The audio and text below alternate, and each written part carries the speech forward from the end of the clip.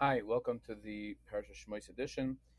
According to the Minhag Ashkenaz, we read from Yeshaya, beginning in Perek Chav Zayin, Habam Yashrish Yaakov. There are a few interesting things about this week's Haftarah. One of them is that, for the most part, the Haftarahs of the regular parashas aren't reported or recorded in the Gemara.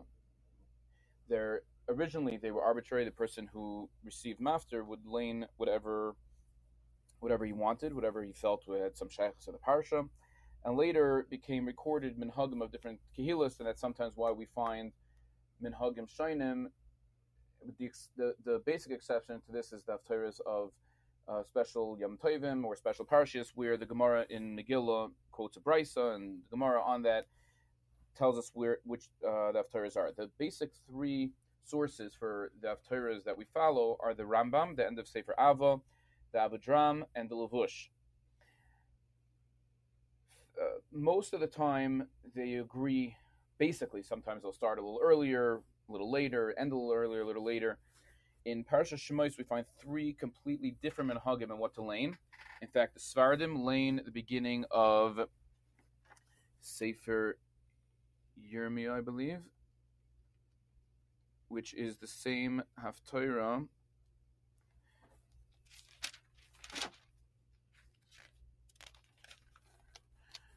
Yeah, the beginning of Yirmiyah, which is haftarah we read during the 3 weeks. The Sfardim do that as well. And the Rambam records another minhag, which the Avodram, I believe, says that brings us as one of the options to read a part of Yecheskel, which discusses Yerushalayim in a negative way. And in fact, that part of Yecheskel is a machlokes in the Mishnah and Megillah, whether you're allowed to read that as a haftarah. And for the most part, I don't think we find a clear psak in the Mishnayos or the Gemara about that, but the Rambam here clearly tells us that that was part of the roster of haftarahs. Anyhow, getting back to the Minhag Ashkenaz of reading Habam Yashrish Yaakov, this is also one of the haftarahs where we find that since it ends in a negative note, we add a couple of psukim from a few prakim later in Yeshaya. The haftarah, the main part of the haftarah here, ends with v'nishbru v'noikshu v'ilkadu, that they'll have a falling, and therefore we add two psukim, I believe, from Perek Chav Tes, and this will come up more in a couple of weeks. We'll get back to this idea of adding psukim.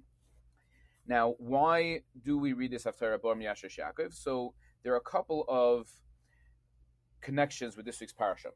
First of all, the beginning of it starts off Habam Yashrish Yaakov. Those that came, or those that come in the present tense, Yashrish Yaakov, they plant Yaakov, Yatzis Baruch Yisrael, and it discusses according to Rashi, this is going on when they came down to Mitzrayim. So the Navi here, Yeshaya, is giving Musar to Klal Yisrael, and he's telling them how much they are indebted to Kadosh Baruch Hu. And the way Rashi says it, Halo yidate ma sisi berishayna haboim limitzrayim asher hishrish Yaakov planted them there, so to speak. And then the pasuk continues, Umolu fnei sevel tenuva, they blossomed and they filled the world with grain, with fruit. And the pasuk continues, Hakamakas makeu iko kerek harugav ha'irog bisaso b'shalcha teriveno, discussing how Hashem repaid those that caused pain to Klal Yisrael. Additionally, a second point where a connection to this week's parasha, there's a pasuk in the haftarah in Perek Chav Ches, pasuk Tes. It says, "Esmi Yoredeya." Who's the one that should teach knowledge? Esmi Yovin Shmuel. Who's the one that will make people understand Shmuel is the message? Gemule Mecholov, those that are weaned from milk, Atike Mishadoyim, those that are drawn from breastfeeding. So the Pashtas of pasuk is that it's saying, who should we get to let Klal Yisrael know what's going on? In the Lashon of Musar, Gemule Mecholov, should it be the babies who will do such a thing? The Gemara in Soita has a drasha that relates to Moshe Rabbeinu, that, as Rashi tells us, which comes to the Gemara Tzoyta Daf Yud Beis, that originally Bisya Bas Parai tried to get Moshe to nurse from Mitzri women, and he wouldn't. And then Miriam came forth, as we see in the parasha. She said, "I'll get you someone who will do it," and she got their mother Yocheved to nurse Moshe Rabbeinu.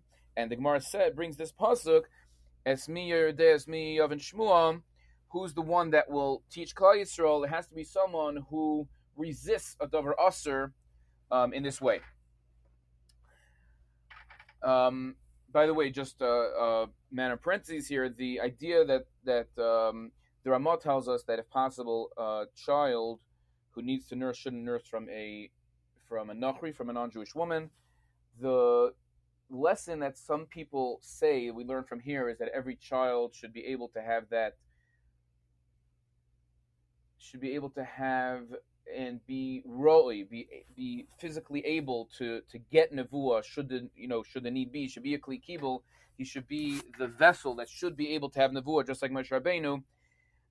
In researching that, it seems that that's not the actual lesson here, and that it's very difficult to see how that lesson was learned from here. But either way, that is halacha that's brought in the Ramah. A third point of connection here is that the concept of Midah Keneged Midah, which we find Rashi brings later on, that the Makos, which came to Mitzrayim, the 10 Makos, and according to Chazal was many more, in those 10 Makos, it was a Midah Keneged Midah. It was given in a way which mirrored what they did to Klal Yisrael, and that's a concept that we find constantly, but it's brought out very clearly in this Haftarah. And in fact, it's brought out in two psukim here. It's Perek Chavches, Pasuk Yud, and Pasuk Yud Gimel, which sound poetic, but probably many people don't understand what it's actually saying. And it's talking to Klal Yisrael. It's giving them Musar, V'hoya lahem Dvar Hashem. The word of Hashem is to Klal Yisrael, Tzav Lotzov, Tzav Lotzov, a command for a command, Kav Lokov, Kav Lokov, Ze'er Sham, Ze'er Sham. So Rashi explains as follows, that the Navi is saying, B'Shem Hashem, that Tzav Lotzov, Tzav Lotzov, when I give a command, when Hashem gives a command, they have another command from a Navi Sheker. And they say, you have a command to tell us? We have another command and we're going to do differently. Or, Kav Lokov, Kav Lokov. So a Kav is a measuring tool. And they say, you want us to do so much? We have also so much of our own to do. Or so much that we're told by the Navi Sheker to do. We're going to come with something connected that. Ze'er Sham, you're telling us that punishment is going to come in a little bit. We have a Haftacha that other things will come in a little bit. Maybe there'll be something good that will come based on the Navi Sheker's words. Rashi here isn't 100% clear. He says, "V'heim oimrim ze'er sham yimahar yachisha maseh liyam muatim." In a couple of days, we'll get something else. And the Navi responds, "B'shem Hashem," that there'll be midah keneged midah. V'hoyelav dvar Hashem tzavot tzavot. There will be the commands of the oppressing goyim against Klal Yisrael. We'll give them commands keneged what they have now. Kavakov, they'll have a measuring tool, a measurement of bad keneged, a measurement of service that they have to do to the goyim. And ze'er sham, leman yelchu v'chashlu achar, that they're going to go and they're going to trip. V'nishberu v'noikshim v'nelkadu, and they're going to have a downfall from the oppression of the goyim. And this is where the pasuk ends. And again, like we said before, we continue with some positive psukim. Now, another very famous pasuk in this Haftarah, which we quote in Rosh Hashanah davening, says, "V'hoya b'yom hahu yitaka b'shofar gadol ubo ha'ovdim be'eretz Asher v'anidachim be'eretz Mitzrayim v'shtachavu l'Hashem b'har HaKodesh." It will come on that day. There'll be a big shofar, a great shofar, and those that are lost in the lands of Asher and those that are cast away in the land of Mitzrayim, they'll come and they'll bow to Hashem in Yerushalayim. We quote this in Musaf and Rosh Hashanah, and just I'd like to read a small part of Reb Schwab on Yeshaya. It's not on this pasuk; it's actually in Perek Yud Tes, where Yeshaya has what he calls Masa Mitzrayim. It's a nevuah against Mitzrayim, and Reb Schwab over there says in general, we find that only the Nevuah Shehutzachul Adoyrus were written down. Nevuah, which was needed for future generations, it wasn't something which pertained to one particular time. It's something that we have to learn from here. In addition, he quotes this pasuk of Araf Torah, and he says as follows. I'm going to read from him. He says, "We suggest perhaps that Mitzrayim and Ashur, besides being names of countries, could also be metaphors for the parts of the world in which the Jewish people lived during the exile." Then he quotes our pasuk. Okay, and he says as follows: "B'derech drush. Ashur means happiness. This represents those lands in the Golos where the Jewish people had a happy and prosperous life. In fact, in Assyria, Ashur, the Jews lived quite a comfortable and prosperous life after their exile. But it was just this prosperity which caused them to assimilate and become oivdim, lost. America is a prime example of this, where about 90% of our brethren are assimilated and live like non-Jews. The word Mitzrayim is derived from tsar, oppression, narrow, etc., and represents those lands in the Golos where the Jews suffered greatly, beginning with their original enslavement in Mitzrayim. And because of their suffering, many Jews were nidachim, pushed away or turned away, and in desperation gave up their religion.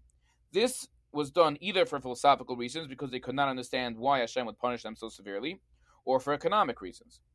It is a sad note that historically, throughout the Golos, the Jewish nation has lost vastly more of its people to the good life of the Asher lands than it ever did to the suffering and persecutions of the Mitzrayim lands."